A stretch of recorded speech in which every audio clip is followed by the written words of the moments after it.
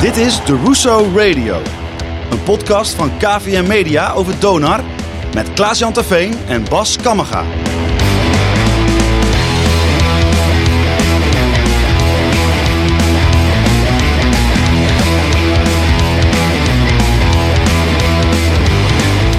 Vanuit KVM Media Headquarters is dit de Russo Radio. Ja, podcast over onze noordelijke basketbal trots Donar.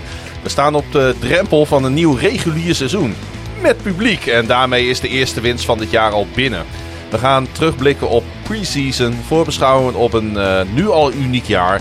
En dat doen we met een brand new co-host duo. Dit is seizoen 2, aflevering 1.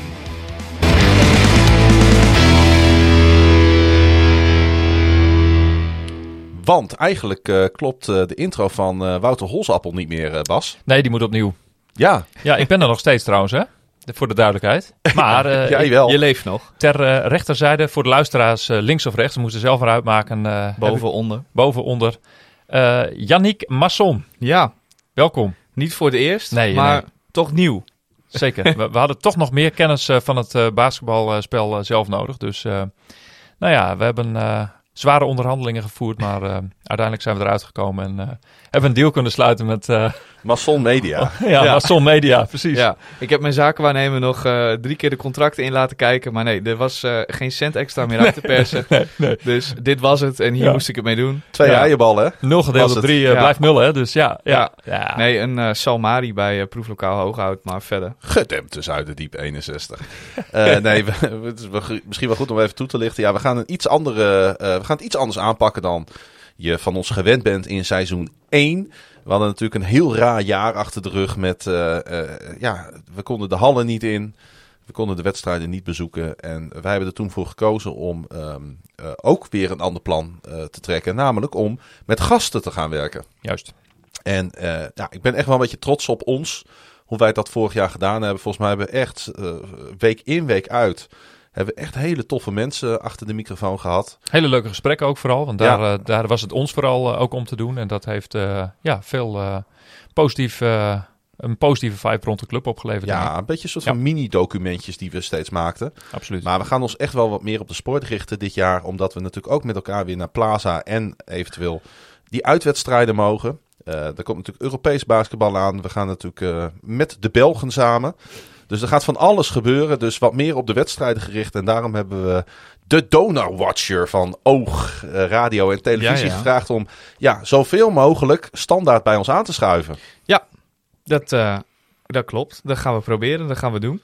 Ja. En daar gaan we wat leuks van maken. We hebben eindelijk wedstrijden om te bespreken. Want ik heb hier ook al een aantal keer gezeten in het verleden dat er gewoon geen wedstrijden gespeeld waren. Hoe hebben we het in hemelsnaam volgehouden, jongens? Ik vind het knap. Ja. We hebben gewoon 35 afleveringen gemaakt. Nou, wel wat meer zelfs. 38 denk ik, ja. En ik denk dat van die 35 afleveringen dat er minstens 20 waren waarbij je geen wedstrijd gezien had. Ja. Klopt, ja. In begin oktober werd alles stilgelegd. En ergens in januari ging het pas weer opgestart worden. Ja, om daar nog maar weer even op terug te blikken. Ja. En het seizoen is natuurlijk sportief voor Donar ook niet al te best geëindigd vorig jaar.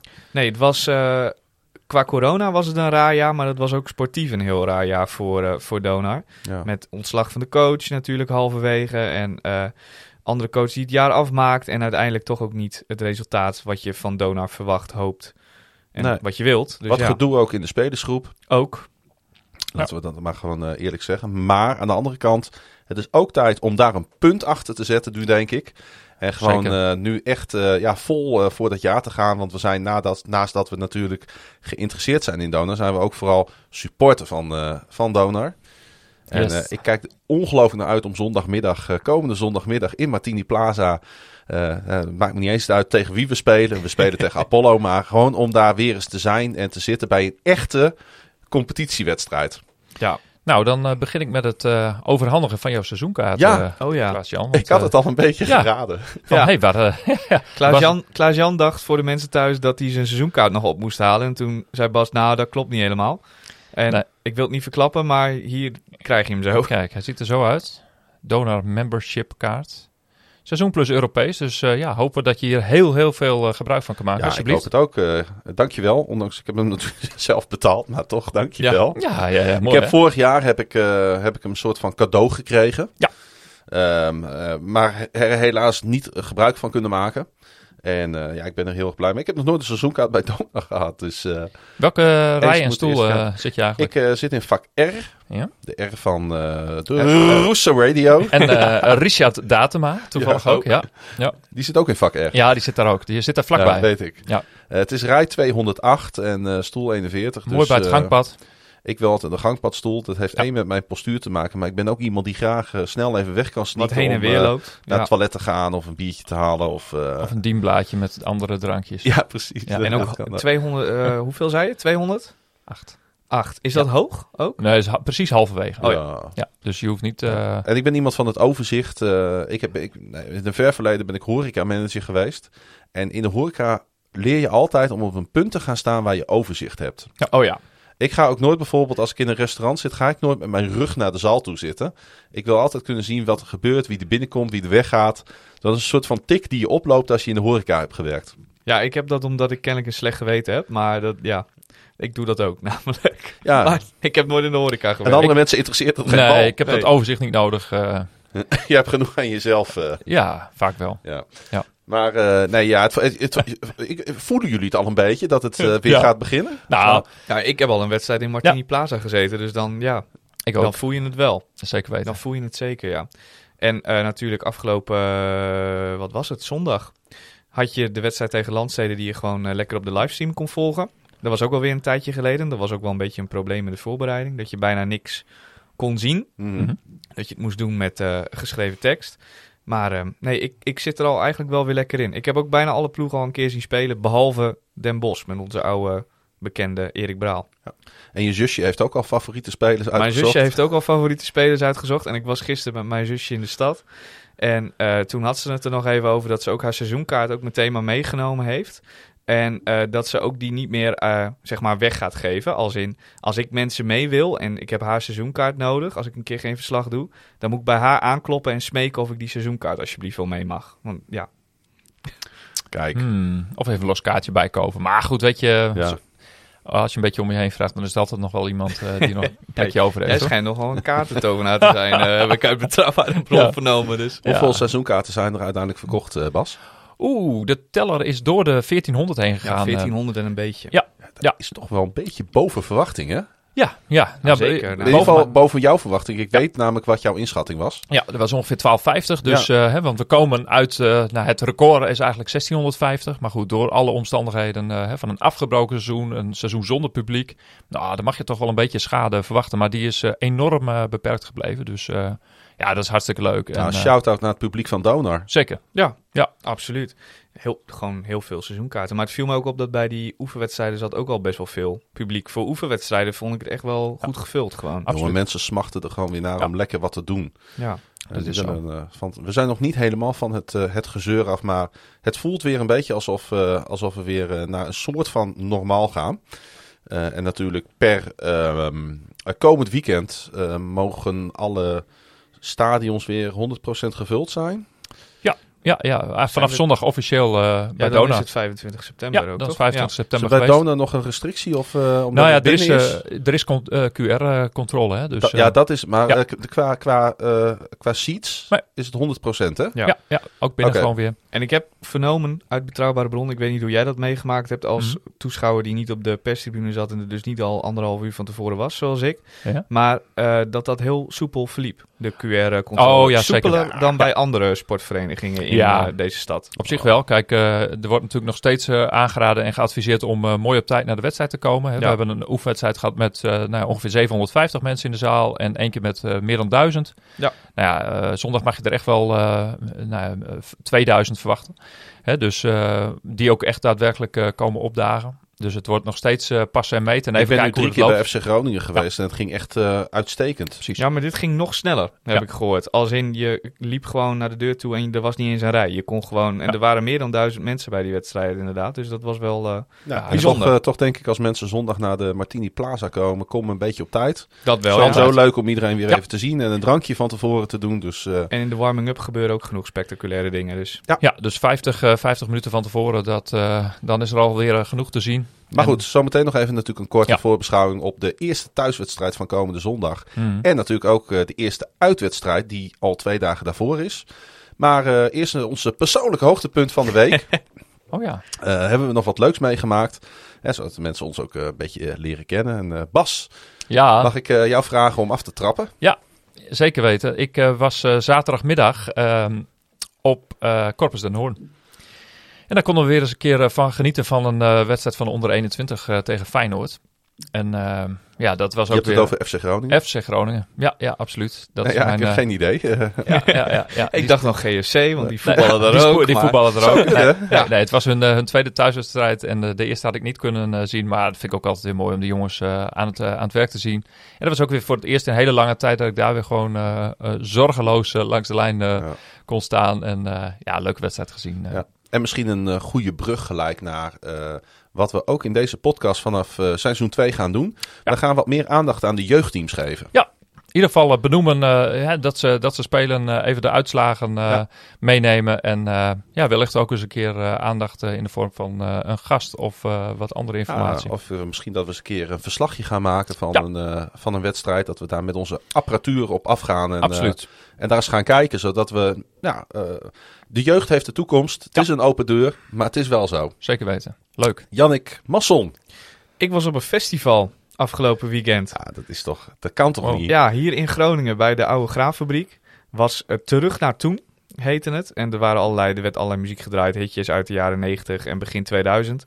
Zeg maar de tijd dat ik net geboren was. Ja, Spice Girls, Johnny Lonos, Mental Theo. Ja, dat inderdaad. En dat was hartstikke leuk, want dat was hartstikke lang geleden dat ik een soort van avond op stap geweest was. En ja, daar had ik eigenlijk toch ook wel heel veel zin weer in. En daar heb ik enorm van genoten. Bijna net zo erg als van wedstrijdje Donar in Martini Plaza. Maar dat gaat dan misschien nog net iets voor. Ja. En je was weer bekomen voor zondagmiddag toen Donar tegen Zwolle moest. Ja, en ik hoefde niet heen voor Oog. We hadden een volle uitzending. En ik had eerlijk aangekondigd dat ik naar een festival zou gaan die avond. Zo kom je er nooit in de sportjournalistiek, Nee, hè? Toen zei mijn baas Wesley Verwerda, die zei dat ik wel een middagje vrij mocht. En dat ze het ook wel redden met... wat hadden ze allemaal nog meer? Amateurvoetbal. Allerlei amateurvoetbal en weet ik veel wat allemaal. Ja. Dus dat kwam goed Shout-out Wesley Verwerda trouwens. Goeie gozer, absoluut. Vrijwilliger van het jaar is geworden. Ja. Landelijke prijs. Door jou nog geïnterviewd. Ja, dat... Shameless plug. Ik heb echt... Mijn respect voor deze jongen is echt torenhoog. Ik ben erg fan van hem. Ja. Nou, hij is niet alleen omdat hij bij Oogsport natuurlijk de leiding heeft, maar het is inderdaad een hele geschikte gozer. Ja, hij heeft zeer veel toch lichamelijk fysiek ongemak. Heeft een, hoe noem je dat? Een progressieve spierziekte? Ja.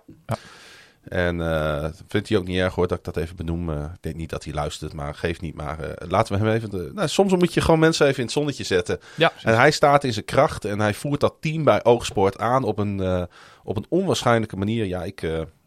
Fijn. Ja, ik vind dat mooi. Dat is ook mooi. Ja. Nou, aan jou hoeven we eigenlijk niet te vragen wat jouw hoogtepunt van dit weekend... Dat was namelijk het hele weekend. Dat was echt het hele weekend, Doe eens een korte samenvatting. Ik was afgelopen weekend in het Tilburgse. Daarbij was eigenlijk Willem II FC Groningen niet eens de hoofdmoot voor mij. Dat was een fijne bijkomstigheid dat we daarheen konden. Nee, ik heb een hele goede vriend van mij, Frank. Hij woont in Tilburg. Metsenmakers. Zeker. Bekend Ravens-fan ook. En NFL. En hij had kaartjes voor ons geregeld. Zij hebben met vrienden 6 seizoenkaarten bij Willem II. En Frank zegt dan aan het begin van het seizoen... wat er ook gebeurt als Willem II FC Groningen wordt gespeeld... zijn al die seizoenkaarten voor mij. Ja. Want dan neemt hij ons mee. Ga je maar uit eten met de vrouw, zegt hij tegen zijn vrienden. Maar die seizoenkaarten die gaan mee. Zijn vrouw is trouwens dan wel mee. Verloofde. Ze zijn net verloofd. Dus dat wordt heel erg tof. Want ze hebben mij gevraagd om hun te trouwen. Ja, dus dat wordt heel bijzonder. Zo, gaaf. Maar zo'n goede vriend is het dus. Ja. En het is zo fijn om daar te zijn. En als je een klik met mensen hebt en je bent met een goede groep, dan is dat gewoon, heb je gewoon sowieso al een tof weekend. Op dat vak ook daar, jongen. We zijn drankjes gaan uitdelen aan al die Willem II supporters. Eigenlijk was het het sportfeest zoals ik dat zeg maar voor ogen heb. Ja. En op de zondag hadden we ons NFL op woensdag event. Hè. Zoals mensen wellicht weten, doe ik ook nog een andere podcast. NFL op woensdag over de National Football League, over het American Football. En daar hadden we een evenement voor georganiseerd. Dus luisteraars mochten naar Tilburg komen om met ons te meeten. We gingen een podcastje opnemen, een quizje hebben we gedaan. En we gingen natuurlijk 's avonds om 7 uur met elkaar American Football kijken. Ja, dat was echt heel erg... dat was een zeer geslaagde middag en avond. Ja, geweldig. Kun je je wel voorstellen, als mensen uit het hele land samenkomen om hun passie... Het is natuurlijk een beetje niche, dat weet ik ook wel. Maar om hun passie te beleven. Er zijn gewoon letterlijk waren de mensen die al jaren NFL kijken in hun eentje. Die nog nooit iemand anders gesproken hebben in de omgeving die dezelfde passie heeft. Maar nu zit je ineens in een ruimte met alleen maar mensen die dat ook tof vinden. Ja, als je dat mag faciliteren. En mensen waren echt daar heel erg blij mee dat wij dat hadden gedaan. Dat wij dat geïnitieerd hadden. Ja, dat was ook te horen in de podcast. Er waren een aantal gasten die hadden jullie voor de microfoon getrokken om ook wat te vertellen. Klopt. Ja, dat was echt leuk. Ja. Dus het straalt er echt vanaf. En dat was waanzinnig. En het werd afgetopt met de Sunday Night Football. Ja. De Baltimore Ravens, mijn favoriete team, moesten Sunday Night Football spelen tegen de Kansas City Chiefs. Een hele grote wedstrijd in Amerika. Baltimore Ravens, Kansas City Chiefs, echt wel 2 powerhouses in die league. Nou ja, Jannik, jij hebt naar die wedstrijd zitten kijken. Ik heb naar die wedstrijd zitten kijken. En ik moet eerlijk zeggen, ik heb weinig verstand van NFL, maar ik vind het wel leuk om af en toe naar te kijken. En zelfs ik heb van begin tot einde, ik dacht eerst, moet ik dit wel doen? Moet ik nou echt om 2 uur 's nachts nog even opblijven? Maar ik heb er absoluut geen spijt van. En ook als mensen die wedstrijd nog even in samenvattingsvorm ergens op YouTube terug kunnen kijken, doe maar eventjes. Want echt tot de laatste seconde bleef het enorm spannend welke van de 2 ploegen er met de overwinning vandoor zou gaan. Nou, de Ravens wonnen uiteindelijk met 36-35. Dat zegt al genoeg natuurlijk. Ja. Super close. Ook het NFL-seizoen is weer begonnen. Het Eredivisie-seizoen is weer begonnen. Donar begint weer. Dit is the time of the year. We gaan weer los. Absoluut. The most wonderful time of the year. Nog hoeveel dagen tot kerst? Eerst pepernoten. Nou mag dat nog? Zeker. Ik heb zelfs hier liggen ergens. Pepernoten wel. Ik heb al een hele zak op.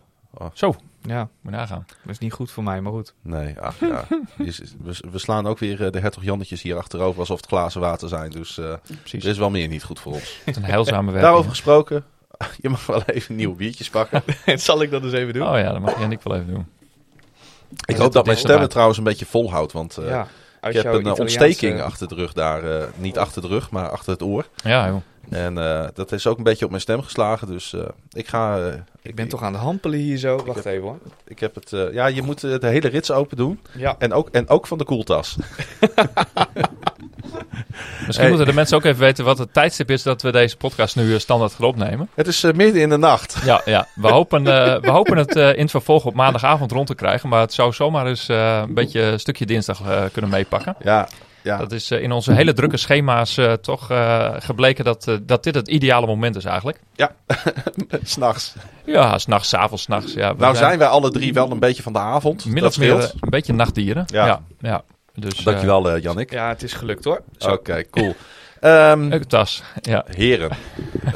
Ik heb de tas wel opengelaten. Is dat dat is niet erg. Er zitten cool elementen en alles in. Joh. Er is het KVM Media. Alles geregeld. Alles is hier geregeld. De voorbereiding zit erop. Ja. En we hebben, even kijken hoor, in totaal 6 wedstrijden gespeeld in de voorbereiding. Jazeker. Wat is blijven hangen als je zo'n beetje overkoepelend naar die voorbereiding kijkt, Jannik? Nou, wat eigenlijk het meeste is blijven hangen is dat we een hele nieuwe groep spelers met een nieuwe coach hebben. Waar een hele nieuwe manier van spelen bij hoort. Die heel erg leuk is om naar te kijken. Laat ik daar eens mee beginnen. Wat Otte probeert te doen met deze groep en waar de spelers allemaal op geselecteerd zijn, is dat het zijn een heleboel jongens die 3-punters kunnen schieten, een heleboel schutters. En er zit een heleboel snelheid en atletisch vermogen onder het bord in deze groep.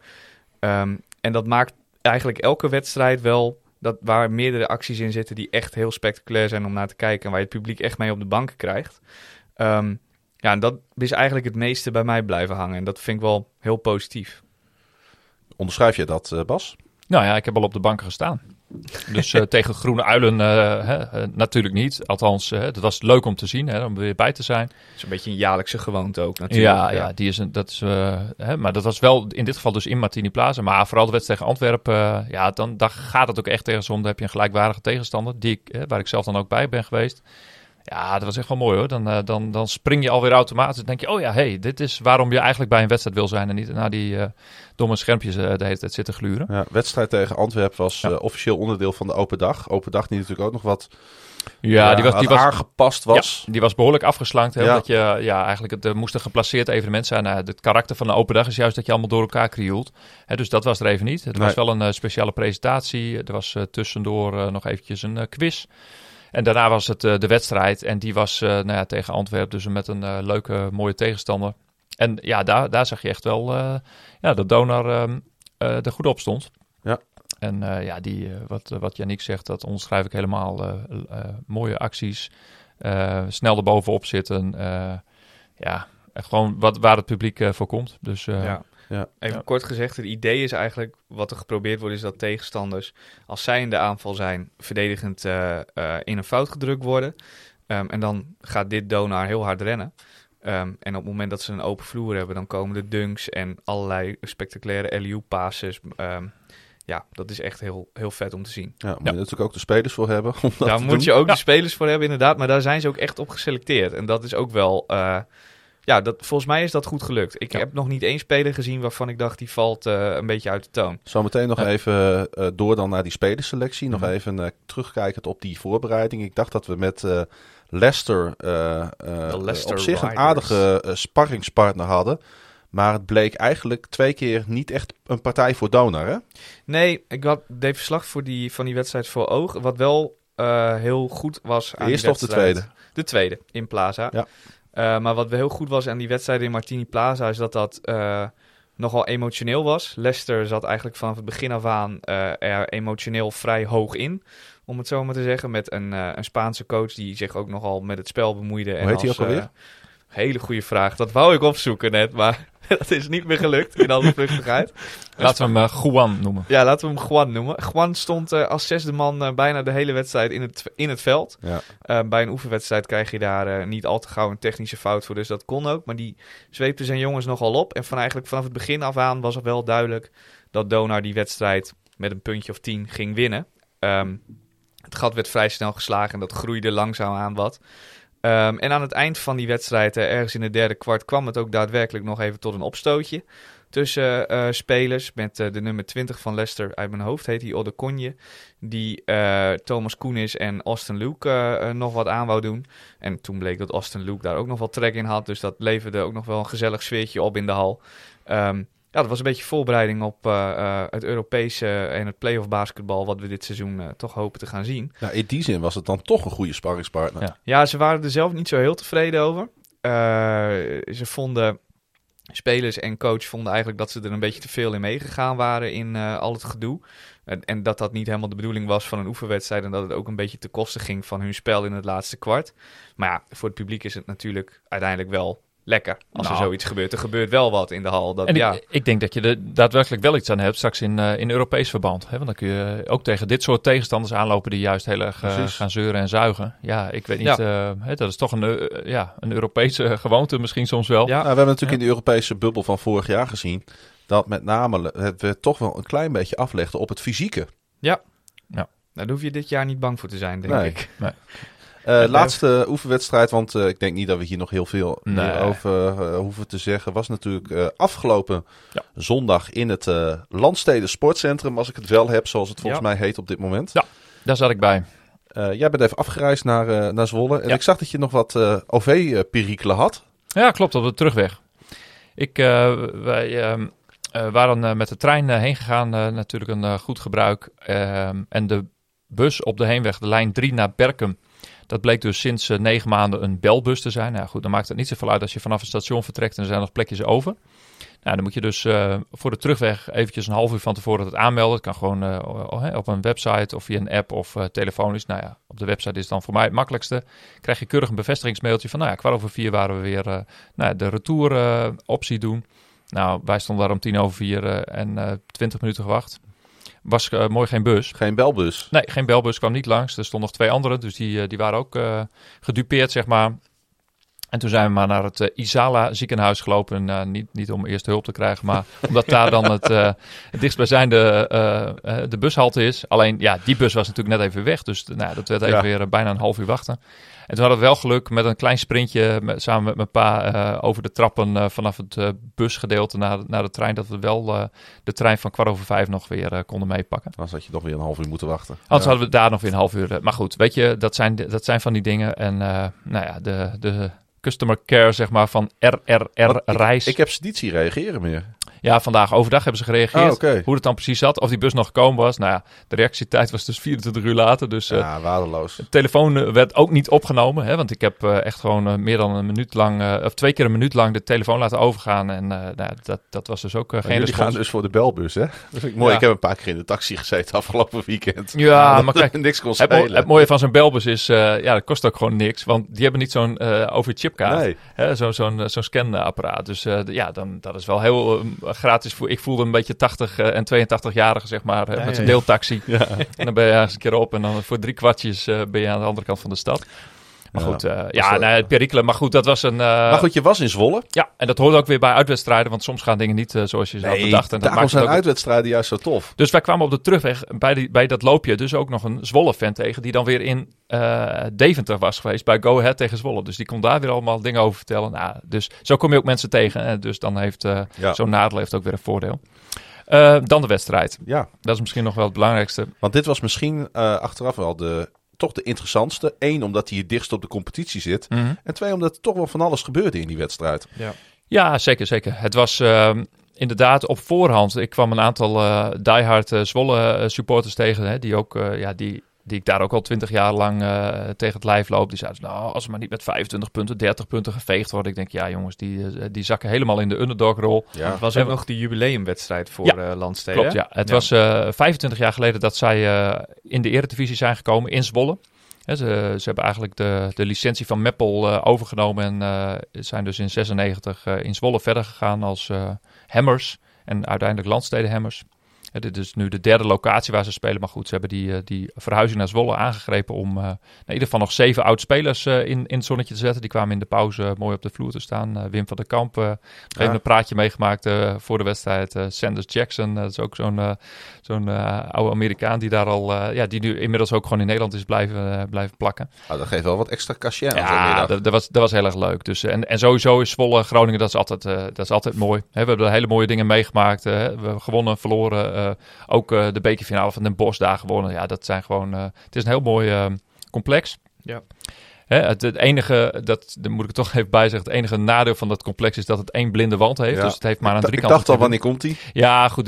Weet je, je hebt wel gelijk hoor. De camera staat er wel altijd heel gunstig. Ja. Als je er op een livestream naar kijkt, dan valt het je niet op. Maar voor de mensen thuis, op de wand waar de camera op zit, dat is dus gewoon een soort gymmuur. Zoals jullie vroeger op de middelbare school wel hadden. Dat is nu de Binext consequentie ook. Hè, want die moeten de bank gaan filmen. Ja, dat is een beetje een technisch detail. Mm. Maar normaal gesproken filmen zij zeg maar van boven de bank naar de overkant, zodat je alle tribunes ziet. Ja, dat moet straks bij de Binext dus andersom. En dan heb je wel degelijk een nadeel als je dus geen publiek achter je hebt. Maar goed, die wedstrijd dus begon heel rommelig sowieso al. Een aantal spelers leken het alsof ze niet helemaal met een koppie erbij waren. Hè? Niet voldoende geconcentreerd of overgeconcentreerd, of hoe je het allemaal maar wil noemen. Dat kan je natuurlijk vanaf de tribune niet ruiken.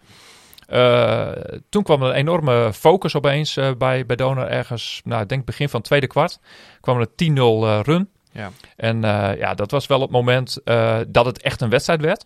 Het was uit een time-out ook van Otte, wat wel opvallend was. Ja. Hij nam een time-out en daar kwam inderdaad een 10-11-0 run uit.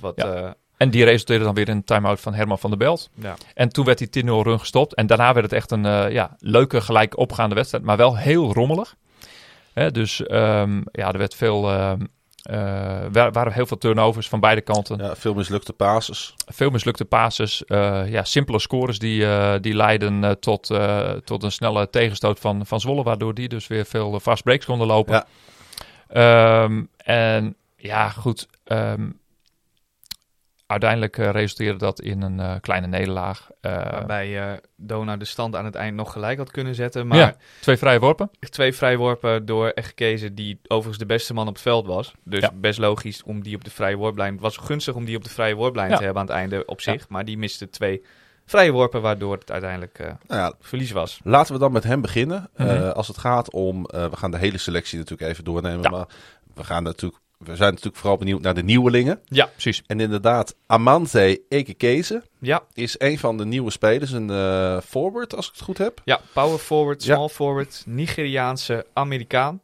In Amerika opgegroeid, maar heeft een Nigeriaans paspoort. En we komen er later achter dat hij niet de enige is met een Nigeriaans paspoort in de selectie bij Donar. Power forward heeft gespeeld met de nieuwe point guard, waar we het straks ook nog over gaan hebben, Austin Luke op college. Mm-hmm. Goede driepunter. Redelijk sterk onder het bord.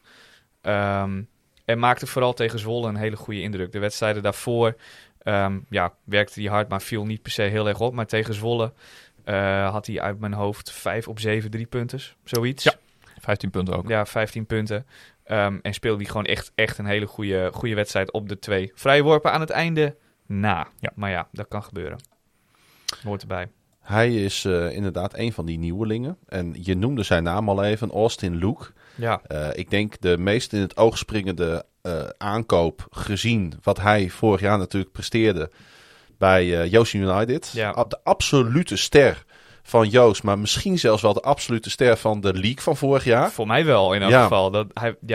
Wat hij vorig jaar gedaan heeft bij Joost onder leiding van onze nieuwe coach Matthew Otte, dat is echt niet normaal. En de indruk die hij tot nu toe in de voorbereiding, de wedstrijden die ik echt live op beeld heb kunnen zien, maakt, is ook van een hele gretige, hongerige speler. Hele sterke drive naar de basket. Heeft een goede driepunter en ook een stepback driepunter waar je als tegenstander echt op moet passen. Maar het allermooiste is zijn passing, tenminste vind ik. Hij overziet eigenlijk de hele vloer en gooit soms passes die je vanaf de tribune nog niet gezien hebt. En hij heeft, wat ook wel heel spectaculair is natuurlijk, een hele goede loppaas. Waarmee je de alley-oop dunk uiteindelijk kunt maken. Ja, en hij heeft dus ook in al die oefenwedstrijden eigenlijk bijna in allemaal 10 of meer assists. Ja. Dat is echt gewoon objectief gezien heel veel. Ja. En dat komt dus echt door dat extra oog wat hij waarschijnlijk heeft. Ja.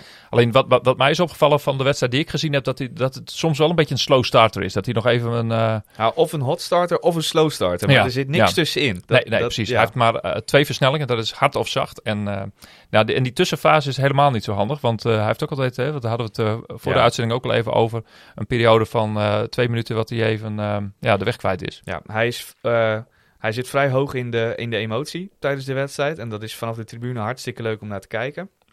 Ja. Want hij maakt zich boos en hij maakt zich boos op ploeggenoten en op teamgenoten of op tegenstanders. Ja. Af en toe op een scheidsrechter als die een keer iets beslist waar hij het niet mee eens is.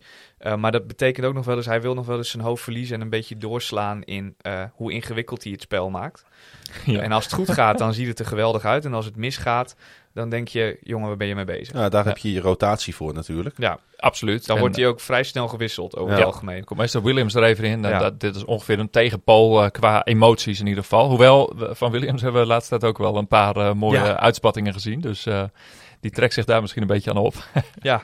Want, we hebben het over Austin Luke. Dan moeten we het natuurlijk ook over Otte hebben. Ja. Want hij heeft hem meegenomen, zoals dat dan heet in de sport. Mm-hmm. We hebben die twee natuurlijk aan het werk gezien vorig jaar bij Joost United. Ja. Was het voor jou een verrassing dat Otte werd gehaald? De coach Otte? Ja, nee. toen ter tijd. Een paar maanden geleden. Ja, absoluut. Tenminste, het is natuurlijk niet een dermate ervaren coach die we de afgelopen 2 keer met Braal en Rudes, ja. Dit is toch ook ongelooflijk. Het is alweer zo lang geleden dat ik gewoon de naam van de coach weer vergeten. Dat is weer niks. Ik wou Scalin zeggen, maar dat is alweer iets langer geleden. Ja. Ik moet niet lachen. Nee. Nou, maar goed. Sorry. Hij heeft een heel ander... Mijn stem zit zo vast, joh. Ja. Als ik eenmaal begin, dan... dus dit dan heeft een heilzame werk. Het was niet richting jou precies. Nee, dat snap ik ook wel, hoor. Nee, maar het heeft... Otten heeft natuurlijk een heel ander profiel als coach. Het is een redelijk onervaren coach in die zin. Ja. Alleen, zijn speelstijl en de filosofie die hij heeft, die past precies bij Donar. Dat was ook het praatje wat natuurlijk op de persconferentie werd afgestoken. Ja, maar het zou natuurlijk wel heel raar zijn als ze zeggen van we vinden het een hartstikke aardige man, maar zijn speelstijl, daar hebben wij vraagtekens bij. Het is wel een beetje anders. Je hebt hiervoor met Brouw en Roedes 2 coaches gehad die elke play tot in detail op het bord voorbereiden. En ook, je gaat die play gewoon zo uitvoeren zoals ik het opgeschreven heb. Onder Brouw misschien nog wel wat meer zelfs dan onder Brouw nog wel meer dan onder Roedes. Roedes liet ze op een gegeven moment wat meer los. Ook omdat de spelersgroep daarom vroeg. Ja. Maar wat je bij Otte heel erg ziet, Otte die wil een strakke verdediging. Waarbij ook best wel veel risico gelegd wordt. Er wordt af en toe gedubbelteamd in de verdediging. En dus dat 2 spelers, 1 tegenstander tegelijk verdedigen. Fijn dat je het af en toe even toelicht. Ik moet oppassen met de Engelse termen, weet ik. En doordat ze dat doen, creëren ze turnovers en dan kun je gaan rennen. Heb je een open vloer en kun je hele spectaculaire dingen doen. En daarin hebben spelers veel meer vrijheid. Want op het moment dat jij een fast break moet lopen, dan kun je niet zeggen van oké, dan gaat Thomas Koenis in die fast break precies daar staan. En dan gaat hij een blok zetten waar iemand anders omheen kan lopen. Zo werkt het niet. Je komt meer in scenario's te denken. Je komt gewoon in scenario's te denken. Ja. En die kun je wel op zich wel trainen, maar het loopt toch elke keer anders dan dat je gepland hebt. Dus het playbook is wat dat betreft niet met pen, maar met potlood. Zou je die beeldspraak kunnen gebruiken? En als ze wel vaste plays hebben, dan een vaste play moeten spelen omdat ze niet kunnen rennen, dan wordt het meestal een 3-punter. Dat is ook wel vrij. Dat is wel de eerste optie bij Otte eigenlijk, in 3 punten. En dat viel me gisteren dan op, dat er toen toch heel veel extra onder het bord werd, de optie onder het bord werd gezocht. En misschien dat ook wel de reden is dat het wat stroever en rommeliger liep dan in andere wedstrijden. Ja, daar speel je dan oefenwedstrijden voor. Ja, zeker. Ja, heb ik vorig jaar heel vaak juist gemist. Ja. De 3 punten bedoel je? Of de actie onder het bord? Nee, de actie onder het bord. Ja, nee, en dat kunnen ze wel. Lieten ze ook zien. En ik had wel het idee dat ze enigszins in de war waren, omdat volgens mij heeft Van der Belt ook een paar oefenwedstrijden van Donar gezien. En had hij wel enigszins door dat het idee wel is bij vaste plays, we eindigen met een 3-punter. En de verdediging die zat heel strak op de hoeken, waar Donar vaak de schutters open wil hebben. Maar dan laat je ruimte in het midden. En daar maakte Donar op zich handig gebruik van. Alleen, aan het einde was het toch dan net iets te slordig. Ja. En nog iets te onwennig daarin. Precies. Om echt die routine zat er nog niet in dat dan die optie gekozen moet worden. En dat je dus ook gewoon de scores onder de borden kunt maken. Nee, en de eerdere tegenstanders, bijvoorbeeld Leicester, die waren daar niet goed op voorbereid. Om het maar even mild uit te drukken. En die lieten de hoeken gewoon volledig open. En dat zijn nou juist de punten waar Donar heel graag die bal naartoe wil hebben steeds. Ga ik toch even weg weer bij het tactische. Ga ik even terug naar de spelers. Is goed. Iemand moet een beetje leiding houden in deze podcast. Wie hebben we nog niet genoemd, jongens? Dante Ingram. Yes. Dante Ingram van de Loyola University of Chicago.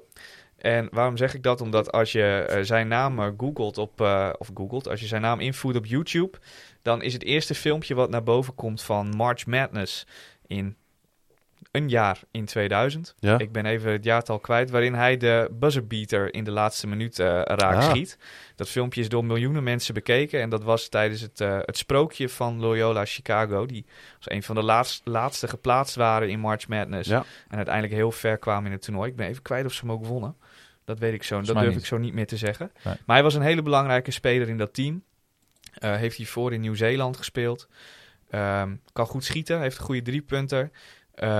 En verdedigt vrij goed. Redelijk strak. Ja. En gewoon een goede aanvulling op het team. Heeft heel veel punten gescoord trouwens in Nieuw-Zeeland. Viel mij op in de statistieken. Echt 17 punten per wedstrijd volgens mij.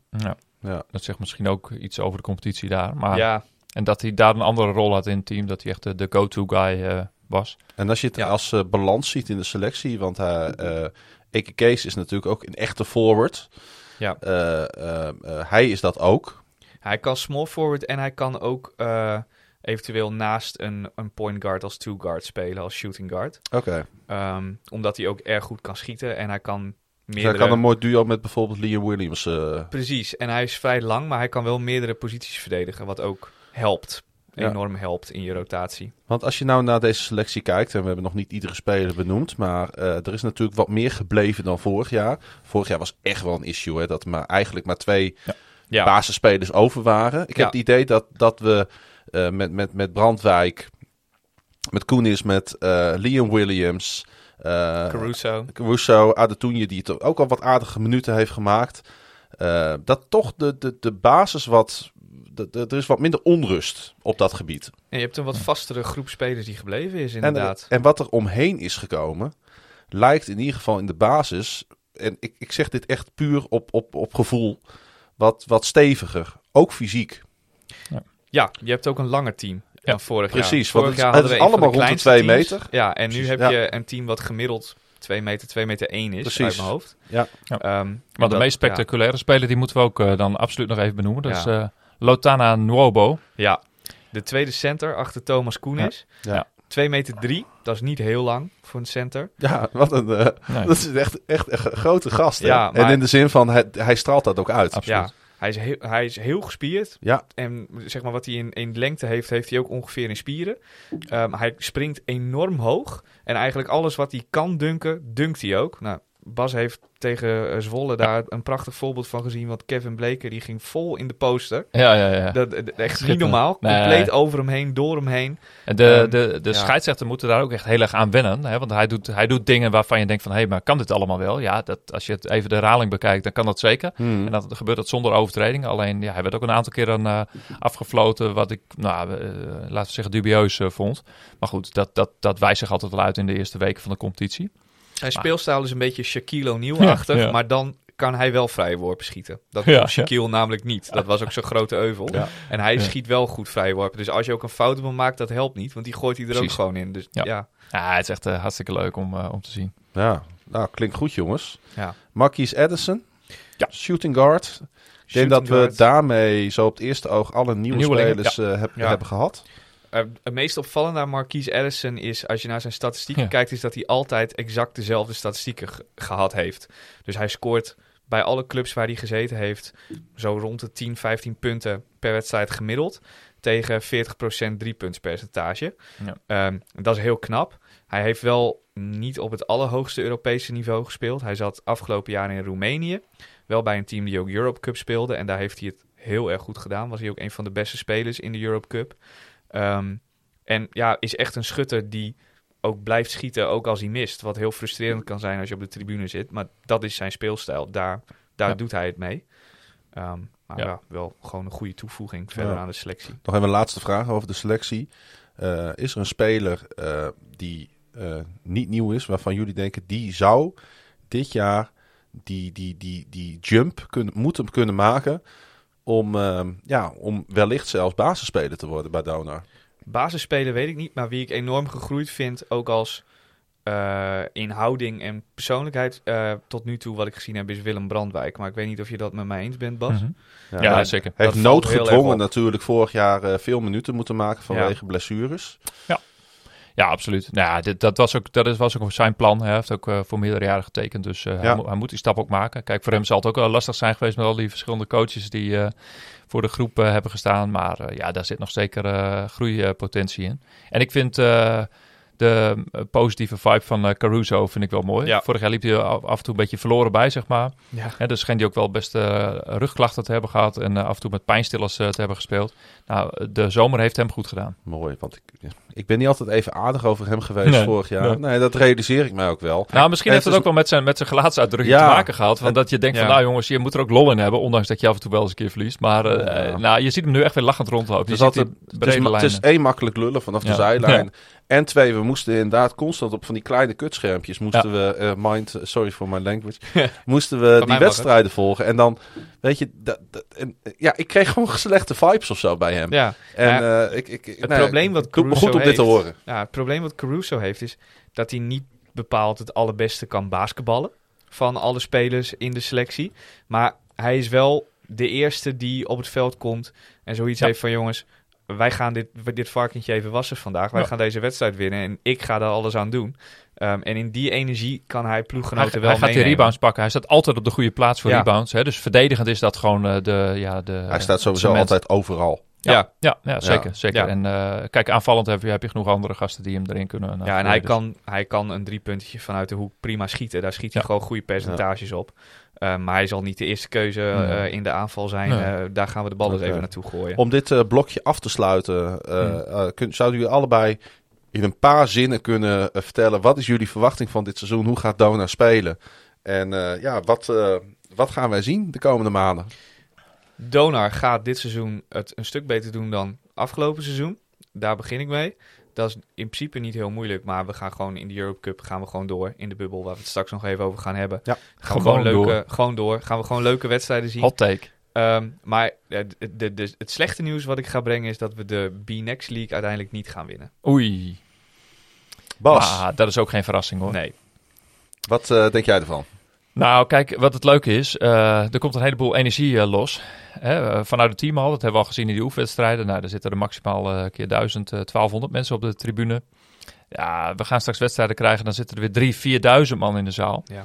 En dat gaat zo'n enorme wisselwerking hebben. Hè? En dat is ook wat de spelers die vorig jaar nieuw waren, zoals Brandwijk en Caruso, helaas nog niet hebben meegemaakt als speler van Donar. Dus dat gaan zij beleven. En nou, dat gaat zo'n enorme boost opleveren. En natuurlijk ga je een keer verliezen. En ik ben het helemaal eens. Kijk, Oostende is al 10 jaar kampioen in België.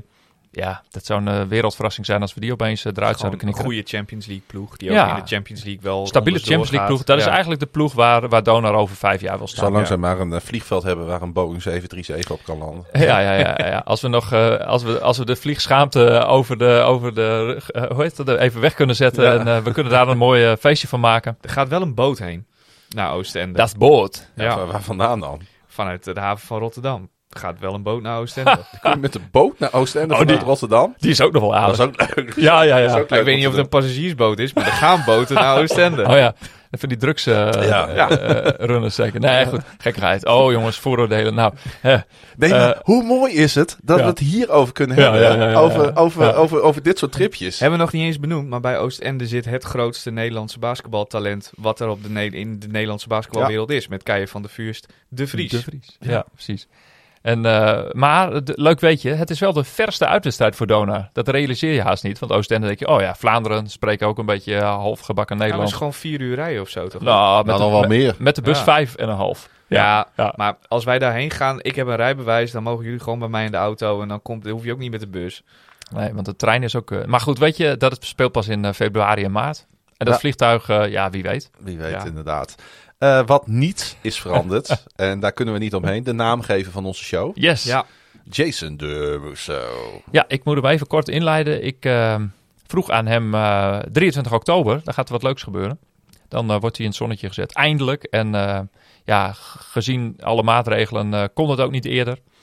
En wordt zijn retirement zeg maar in werking gesteld.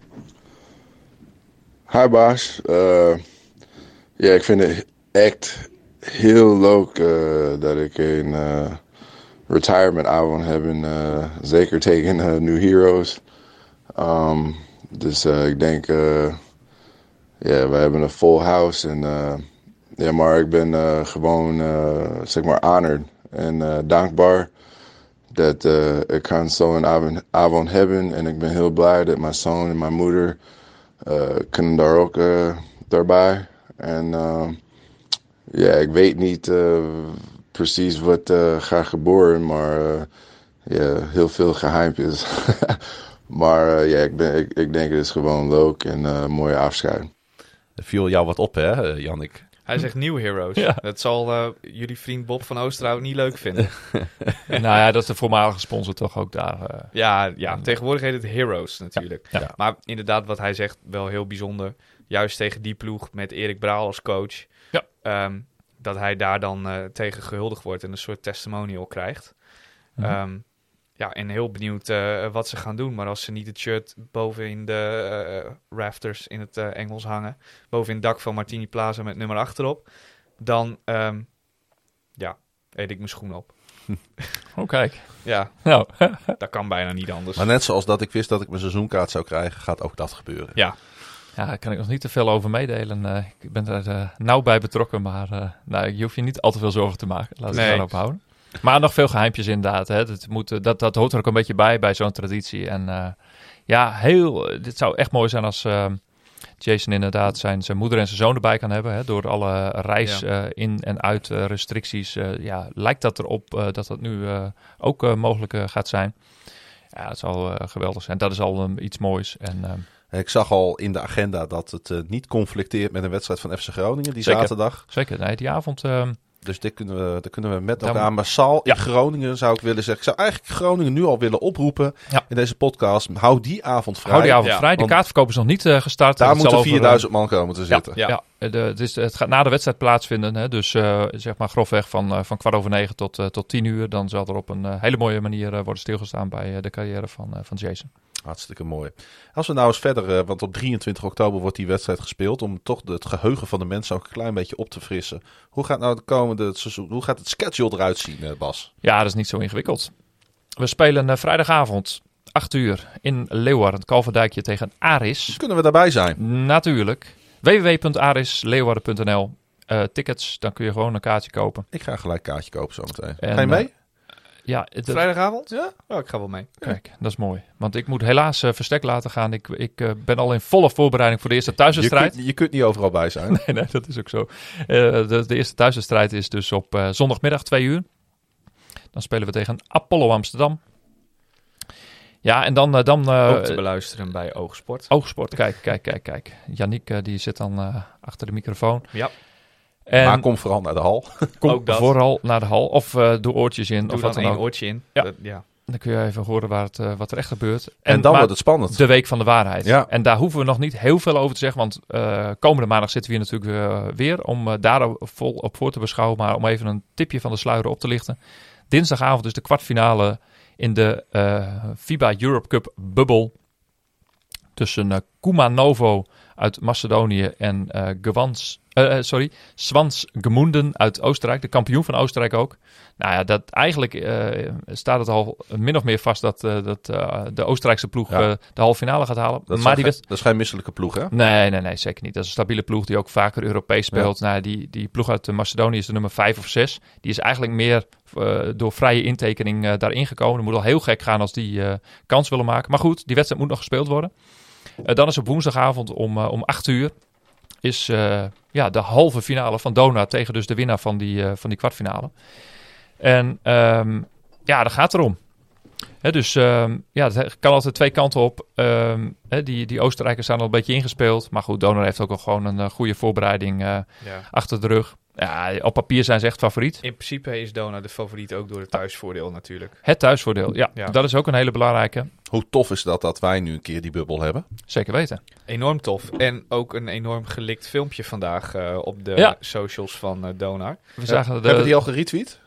Nog niet. Gaan we zo retweeten we die even? Snel even doen. Ja. Er kwam de burgemeester voorbij. En aanvoerder Thomas Koenis. Ja. En de directeur van Martini Plaza. Ik sprak de wethouder van sport, Inge Jongman, toevallig even op de journalistenborrel. En het eerste wat zij zei is... ik ben zo blij dat we die bubbel hebben binnengehaald. Zij was daar echt heel erg blij en heel trots op. Nou, en terecht. Want het is ook heel erg knap dat het gebeurd is. En daar is van alles... daar is nog heel veel werk aan vooraf gegaan. Vooral in Martini Plaza. De kleedkamers hebben helemaal een nieuwe indeling en uitbreiding gehad. En alle andere werkzaamheden die in coronatijd zijn gedaan... met licht, de vloer, noem maar op. Dus... het was ideaal dat dat nu beloond wordt met zo'n thuisvoordeel eigenlijk. Ja. Maar om terug even te gaan naar het speelschema van die bubbel. Ja. Op vrijdagavond om 7:30 is dan de finale van het geheel. En de andere halve finale gaat tussen een club uit Roemenië, Voluntari, en Benfica uit Portugal. Dus een van die twee clubs hopen we te treffen in die finale met als inzet een ticket voor de poolfase. Ja. Nou ja, dus het is de week van de waarheid. Die komt na de komende week.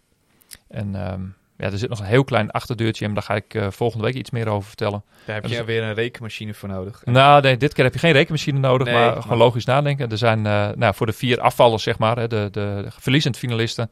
Daarvan kunnen nog... kunnen niet. Daarvan gaan er nog 2 door naar het hoofdtoernooi. Ja. Dus dat is nog een achterdeurtje. Maar je moet gewoon van je eigen kracht uitgaan. Dus... Op zich, als je tegen Benfica komt, uiteindelijk, dat is de zwaarst mogelijke tegenstander. En natuurlijk eerder in de voorrondes van de Champions League al een beetje een angstgegner geweest van Donar. Alleen toen speelden we uit en thuis en wonnen we de thuiswedstrijd. Ja. Dus goed, nu hebben we alleen maar een thuiswedstrijd omdat het over 1 wedstrijd gaat. Dus laten we hopen dat dat thuisvoordeel zich gaat uitbetalen. En, nogmaals, kom naar Plaza. Ja, hou die avonden vrij, woensdag en vrijdag. Absoluut. En even heel globaal, als we iets verder nog over dat schema heen kijken. Ja. We spelen tot en met eind januari volgend jaar spelen we eigenlijk een normale Nederlandse competitie. Klopt. Zoals we die een beetje kennen. Ja, 10 keer thuis, 10 keer uit. Ja. Verder speel je nog ergens eind december nog een keer de eerste ronde van de beker. En dan hopelijk dus na die voorrondefase nog een aantal Europese wedstrijden. En dat zullen dan, als het lukt voor Donar om te winnen, dan komen we in een pool met Den Bosch, Parma Perma uit Rusland en Opava uit Tsjechië. En daar zijn die Dekselse Permers weer. Ja, die zijn er weer. Die waren de vorige keer ook. Ja. En toen hebben we dus eigenlijk, het rekenkunstje is niet helemaal goed gegaan, want toen had Donar met een iets beperkter verlies ook nog door kunnen gaan. Nou, dit keer moeten we het telraam maar even bij de hand houden, indien nodig. Wel weer echt de kans, daar hadden we het nog over, is heel klein dat je deze pool treft. En dat Parma Perm heeft natuurlijk gewoon een behoorlijk groot budget. Ja. Heroes Den Bosch heeft zich aardig versterkt en Erik Braal als coach. Dus niet een hele gunstige pool, maar wel een hele interessante pool. Absoluut, hele leuke wedstrijden. Ja. En het had trouwens niet veel gescheeld of we hadden Parma Perm helemaal niet getroffen. Want die speelde nog in de voorronde van de Champions League. Als die daar gewonnen hadden, dan was daar ook een lucky loser ingelood. Maar goed, Perm die verloor uiteindelijk wel van het Oekraïense Prometei. Ja, jongens. Dus, maar goed, dan zijn we weer helemaal op de hoogte. Dan gaan we eigenlijk ook alweer veel te ver de diepte in, denk ik. Dat geeft helemaal niet. Prachtig naam voor een basketbalclub. Maar ja. Hier doe je het toch uiteindelijk een beetje voor. Ja, Europees basketbal. Zeker weten. Ik heb nog 2 puntjes op de agenda staan. Doe maar eens. Voordat we alles besproken hebben. Heb ik niet met jullie besproken, maar ik wou het er eigenlijk wel even over hebben. Want er gaan ook wat dingen in de zaal veranderen. Het sfeerteam is bijvoorbeeld verplaatst. En dat heeft weer met nieuwe regels te maken. Ja. Ik denk dat Bas, jij daar vooral wat over kan vertellen. Ja, daar ben ik als voorzitter van de supportersvereniging natuurlijk ook bij betrokken. Er is zelfs een hele serieuze werkgroep in het leven geroepen met een aantal, een afvaardiging van het bestuur van de supportersvereniging en de club. En op die woensdagavond in de FIBA Europe Cup gaat er een pilot plaatsvinden. Want de trommelaars mogen dus niet meer op de balkontribune zitten. Maar die worden nu geplaatst op de korte zijde. Eigenlijk achter William Pomp, de perstribune voor de mensen die weten waar dat is. Dus de korte zijde aan de kant van Donar, maar dan zo ver mogelijk weg bij de band. Dus William moet oordopjes kopen. Ja, dat zou hij kunnen doen. Ja, en als je er voor Oogsport zit, moet je even aan de andere kant gaan zitten. Ja. Daar is ook een tafel, maar zonder stopcontacten. Dus dan moet je al je apparatuur even goed opladen. Precies. Ja. Maar goed, ik denk zelfs als jij daar met een koptelefoon op zit, dat jij daar eigenlijk een veel leuker verslag kunt maken. Omdat het gewoon... de microfoon een beetje de input naar beneden. Ja, precies. Dat zou moeten kunnen. Maar goed, dat gaat dus gebeuren. Dus in eerste instantie dus in pilotvorm. Dat gaat in oktober, november nog 1 of 2 keer plaatsvinden. En er wordt geëvalueerd en gekeken van hoe dat ook voor de omgeving geldt. Hoe het voor de trommelaar zelf is, voor de club, voor de supporters. Voor Martini Plaza. En dan hopen we dat daar een permanent sfeervak van gemaakt kan worden. Waar ook andere fanatieke supporters natuurlijk ook van harte welkom zijn. En want het is natuurlijk in het basketbal ook wel een traditie dat trommelaars en fanatieke supporters met name achter de basket zitten. En het is hier even wennen, want het is 20 jaar anders geweest. Maar goed, die regels zijn nu eenmaal zo opgesteld door de B-Next League. Dus daar moeten we ons ook in schikken. En laten we daar iets moois van maken, want het heeft zeker een toegevoegde waarde. Wat daarmee samenhangt is het draaien van muziek. Tijdens de wedstrijd, we zijn uit het Europese verhaal al bekend dat je bij thuis en balbezit van de thuisploeg en de uitploeg geen versterkte muziek mag hebben door de speakers. Wat bij voetbal overigens heel gebruikelijk is. In de B-Next League is een hele bijzondere fenomeen uit België komen overwaaien. Dat er dus nog wel muziek gedraaid mag worden als de thuisclub in balbezit is. En zo staat dat dus nu ook in de reglementen. Maar bij balbezit van de tegenstander mag er dus geen muziek meer gedraaid worden. Dus het belang van andersoortige aanmoedigingen, zoals schreeuwen, klappen, fluiten en dus trommelen. Ja, die wordt dus eigenlijk nog een stukje groter. Oké, dat wordt opletten voor de huis-DJ. Dat wou ik net gaan zeggen, inderdaad. Ja. Dat is nog best wel ingewikkeld. Ja, daar is nog niet in deze vorm mee geoefend. Dus dat zal zondag voor het eerst echt heel real life plaatsvinden. Dan dus nog zonder trommelaars. En die woensdag daarna dan de setting met de trommelaars. Ja, dat wordt weer wennen en op elkaar ingespeeld raken. Maar goed, vanuit de B-Next League zal daar ook streng op worden toegezien... dat zowel in Nederland als België op die manier wordt ingevuld. Nou, duidelijk. Ja, absoluut.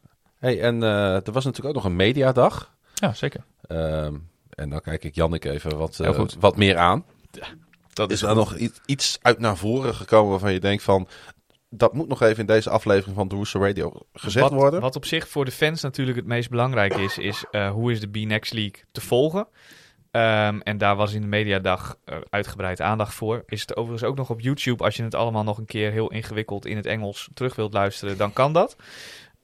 Met Nederlands en Franse ondertitels inmiddels. Oh, Geloof ik, die zijn erbij geplaatst. Ja, ik zat laatst want terug de te kijken. uitleg, dat vond ik nog wel grappig. Ja. De uitleg daarvoor was, in Vlaanderen heb je natuurlijk, of in België heb je de taalstrijd. Als in het ene deel van België spreekt Nederlands, het andere spreekt Frans. Echt waar? Ja, echt waar. Nog steeds. Ja, en daar kun je ook nog steeds heel goed ruzie over maken. En dat resulteerde er in dit geval in dat er maar afgesproken was dat er Engels gesproken zou worden. Want dat was dan zeg maar een neutrale taal waarin iedereen zich prettig voelde. Knakenland is het eigenlijk, hè? Ja, goed, dat is, daar doen ze ook heel lang over de formatie, maar dat mogen we in Nederland ook niet. Nee, en in Brussel halen ze aan de ene kant van de straat wel het afval op en aan de andere kant niet. Dus dat, Maar Er zijn overigens twee Wallonisch sprekende ploegen. Ja. Dus Spirou en Mons. Ja. En de rest spreken allemaal... Ja, Brussel is een beetje een twijfelgeval. Maar goed, in het Engels was het ook prima. Ja. Goed, wat was eigenlijk de conclusie daarvan? Dat is dat we alle wedstrijden zijn via een livestream te volgen. Eerst gratis en later eventueel betaald. Maar dat is even een beetje afwachten hoe ze dat willen gaan invullen. In principe willen ze een soort League Pass creëren zoals je dat ook in de NBA hebt. Maar dat is nog afwachten hoe dat vorm gaat krijgen. In het begin is het gewoon gratis, dus dat is hartstikke mooi. Overal waar niet gewoon een normale camera aanwezig is, bediend door een mens, komen camera's die door een robot bediend worden. En die dan gewoon het spel volgen zonder commentaar. Dat wordt allemaal uitgezonden op Vimeo. Dat is een soort YouTube, maar dan met een blauw logo. Mm-hmm. Daarmee is een contract afgesloten. Maar niet geheel onbelangrijk. In Nederland zijn er uitzendrechten verkocht aan Ziggo Sport. En op het open kanaal van Ziggo Sport kun je wedstrijden van de Nederlandse ploegen tegen de Belgische ploegen. Of eigenlijk in de overkoepelende fase. De Cross Nations. Cross-border fase van de competitie. Zendt Ziggo Sport ook een heleboel wedstrijden uit. En dat is een hele gunstige ontwikkeling voor het basketbal in Nederland. Want hiervoor moesten we het doen met een sporadisch potje bij de NOS. En nu hebben we gewoon een tv-zender die de rechten gekocht heeft. En dat is natuurlijk wel een goed begin. In elk geval. En als mensen nou vrijdag niet in de gelegenheid zijn om naar Leeuwarden af te reizen, want laten we het ook nog even dicht bij huis houden. Ja. Bij de eerstkomende wedstrijd, en dat is tegen Aris. Kunnen ze dat dan ergens zien? Ja, dan zou ik vooral adviseren om de Donar-app te downloaden en te bekijken, want daar staat altijd de meest actuele informatie in. En dus, wat Yannick net vertelde, heeft alle livestreams, die zullen dus via Vimeo beschikbaar worden gemaakt. Ik heb daar nog geen aankondiging of berichten van gezien. Maar dat zal in de loop van de week wel duidelijk worden. Het is in ieder geval dus een verplichting voor alle clubs om het live aan te bieden. Dat is ook wel belangrijk inderdaad. Alle clubs moeten verplicht een livestream hebben. Aris zal dus mogelijk een van die clubs zijn die met zo'n automatische camera gaat werken. Bij Donar is al gezegd van dat gaan we niet doen. Hè. We gaan de productie gewoon in de eigen hand nemen. Want dat is gewoon een grote wens om het ook beter in beeld te brengen. Want dat is ook goed voor het imago van je club. En de entourage ook beter mee te kunnen krijgen. Dus, maar dan gaan we afwachten. Die aankondiging die zullen in de loop van deze week ook nog volgen. In de Donar-app zit ook altijd een hele handige livestream link. Precies. Gewoon. Ja. Dus dat, Nou, dan hebben we eigenlijk alles wel besproken. Dan zouden we het eigenlijk voor de eerste keer over de jeugd moeten hebben. Ja, dat kan wel, want die zijn ook begonnen. En ze zijn allebei met een overwinning begonnen. We hebben, de Donar heeft zeg maar twee... Ja, yes. Ja. Nee, Donar heeft twee teams die in het shirt van Donar spelen. Voor de rest zijn de wat jongere teams die zijn eigenlijk ondergebracht bij Celeritas Donar. Hebben we dat al gezegd dat het een nieuw shirt is? Oeh, ja. We hebben een nieuw shirt. Nee, dat hebben we nog niet gezegd. Kort door de bocht, maar er staat nu Groningen over de buik. Want dat is een verplichting vanuit de B-Next League. Klopt. dat de stad waarin je speelt zichtbaar in beeld gebracht wordt. En het is een iets lichtere kleur blauw, als dat we gewend zijn. Dat is eigenlijk natuurlijk, dat hoort eigenlijk niet helemaal bij Donar, hè?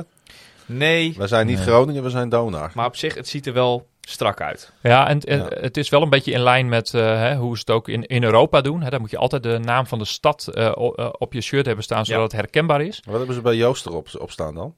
Bemmel. Ja, ik denk Bemmel. Ja. Ik denk Bemmel, maar ik heb er nog niet echt goed opgelet. Dat is toch treurig. Dat heb ik nog niet goed bekeken. Ja, Bij Leiden zaten ZZ Leiden. ja voorop. klopt.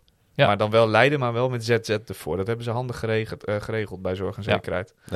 Niets ten nadele aan mensen uit Bemmel. Bemmel. Maar Ja, nou, goed. Het is geen wereldplaats natuurlijk. Nee, goed. Maar goed, om even terug te komen naar de jeugdteams die dus in die nieuwe shirt spelen. Nee, dat geeft allemaal niet. We hebben de tijd. De onder 22, U22 en U18, die zitten in de competitie. En de onder 22, die speelde tegen Rowik uit Dordrecht. Nou, dat is een van de kleinere teams. En die wonnen hun eerste wedstrijd met 91-39. Ja, leuk was dat alle 12 spelers daar op het... Ja, bij de jeugd staan de scoreverschillen soms iets groter dan je gewend bent natuurlijk bij het prof. Dit is wel een flinke klapper. Dat was een aardige. Wat leuke was dat alle 12 spelers dus op het scoresheet stonden. Dus ze hebben allemaal hun aandeel gehad in die overwinning. Ik denk dat als ik mee had gespeeld, dat ik zelfs op het scoresheet dat zou zomaar kunnen. Ik denk dat het een opdracht op zich was van de coach. Ja. Wat er ook gebeurt, alle 12 komen op het scoresheet. Coach Hoe je Piet, het regelt, weet ik niet. Piet Miller is daar nu weer, nadat hij natuurlijk als interim coach vorig jaar nog actief was bij het eerste, is hij daar nu weer volop mee bezig. Nou, en de eerste volgende wedstrijd van de Under 22 is een leuke, want dat is op 3 oktober uit bij Landsteden. En de volgende thuiswedstrijd is op 10 oktober thuis tegen Weert. En dat is bij de jeugd ook een van de hoog aangeschreven teams. Ja, daar weten we alles van natuurlijk. Nou, dan heb je nog een ander team, dat is de onder 18. Nou, die begonnen met een thuiswedstrijd afgelopen zondag. Ik zat zelf helemaal niet helaas. Ik zat zelf in Zwolle. En zij speelden in het Willem-Alexander Sportcentrum dan op Zernike op zondagmiddag. En ze moesten tegen Leiden. Nou, dat werd een hele spannende wedstrijd. En uiteindelijk won de onder 18 met 50-47. Dus dat was een mooi begin van de competitie. En zij moeten aanstaande zaterdag 25 september op bezoek bij Weert. Oké. Dus zo worden we dat elke keer een beetje aankondigen wanneer de wedstrijden zijn. Vrijdagavond speelt de onder 22 geregeld in Vinkhuizen. En op zondag zijn de thuiswedstrijden altijd in het Willem-Alexander Sportcentrum. Laten we bij deze afspreken dat de eerstvolgende keer dat ik kan, gaan we gezellig heen. Ja, nee, zeker. Dat is hartstikke leuk. Ik laat het uiteraard ook altijd een beetje afhangen van... Donar speelt dit jaar heel vaak wel op zondag. Nou, FC Groningen speelt wel eens op zondag. Maar er zijn geregeld wedstrijden die mooi in de agenda passen. En dan, als de agenda toelaat, nemen we de apparatuur mee. En dan gaan we daar een leuk sfeerverslagje van maken. Hartstikke leuk. Yes. Dat was de jeugd. Zijn we nog wat vergeten, heren? Nee. We hebben zelfs het nieuwe shirt behandeld inmiddels. Dus, ja, de Supercups hadden we nog... Ik had Leiden won, Leiden verloor. Andersom. Leiden verloor, Leiden won. Ja, precies. Van acte. Ja. De wedstrijd werd in Den Bosch gespeeld, hè? Ja, dat was ook als onderdeel van die mediadag van de BNX League. Ja, er waren even voor de mensen die denken van hoe zit dat met die Supercups? Maar er waren 2 Supercups. 1 voor de BNX League. Dat was de kampioen van Nederland tegen de kampioen van België. Dus Leiden tegen Filou. Oostende. Dat won Oostende vrij dik nadat Leiden de eerste helft goed meekwam met 90-68. En de Supercup voor Nederland werd dit jaar ook nog gespeeld. Maar de verwachting is eigenlijk een beetje dat dat wel gaat verdwijnen. En dat was in de 5 mei-hal van Leiden tegen Weert, de bekerwinnaar. En dat na een slecht eerste kwart won Leiden dat uiteindelijk relatief eenvoudig. Ja, en dat is eigenlijk nog weer een mooi bruggetje naar als we dan toch voor de rondvraag gaan. En Leiden heeft natuurlijk ook al een bubbel achter de rug in de Basketball Champions League. Ja. Die wonnen nipt van Mons, maar die verloren uiteindelijk de volgende wedstrijd van Minsk. Ja. Uit mijn hoofd. En, enorm goede lange center. Ja, klopt, ja. Ik heb er ook nog een deel van gezien. Maar die liggen dus uit de voorronde van de Basketball Champions League. En die zullen dus ook, in ieder geval net als Den Bosch... en hopelijk dus net als Donar deelnemen aan het toernooi om de FIBA Europe Cup. Want uiteindelijk heeft, en voor de mensen die het niet hebben meegekregen... heeft Weert nee gezegd. Ja, klopt. Ja, inderdaad. Ja, want die zouden dus als bekerwinnaar het recht hebben om in Europa te spelen. Ja, daar heeft Donar dan tussen aanhalingstekens van geprofiteerd. En die derde Nederlandse ticket ingenomen. We hadden dat al verwacht, maar het was natuurlijk geen vanzelfsprekendheid. Nee hoor, nee. Want dat recht hebben ze. En het was het was een redelijk financieel risico geweest. Want ze hadden dus behalve de onkosten ook nog een aardige aanpassing aan de zaal moeten doen. Vooral aan het scorebord uit mijn hoofd. Daar hebben ze niet voor gekozen uiteindelijk. En ja, dat is maar goed. Ja, ook. kijk, en als je je thuiswedstrijden toch niet kan spelen in je eigen hal, dan moet je dat gewoon niet doen. Nee, precies. Dat lijkt me niet handig. Maar je doet het toch uiteindelijk voor je fans. Het zit erop. Yes. In de zin van dat het seizoen gaat beginnen. Ja, de eerste seizoen 2, episode 1 hebben we er bijna op staan. We gaan niet voorspellen, want dat lijkt me niet zinvol. Nee. Bovendien hebben wij er weinig invloed op. Ja. Nou, we hoeven ook niet te voorspellen, want die eerste 2 gaan we gewoon winnen. Dus ja. Dat is helaas, zijn dit de... In normale omstandigheden gaat Donar die wedstrijden altijd winnen. Je moet eventjes dit afkloppen zometeen onder de tafel, Bas. Want je weet maar nooit wat er gebeurt. Maar... Ik durf dit wel aan. Ik heb veel geluk in de voorspellingen tegenwoordig. Zelfs als ik er geen invloed op heb, als het blinde voorspellingen zijn, win ik alsnog. Zelfs dan win je. Ja. Ik denk dat ik toch zondag wel met een beetje kriebels in de buik wakker word. Ja? Nou ja, voor Apollo? Ja, niet voor Apollo, maar voor het feit dat we weer heen kunnen.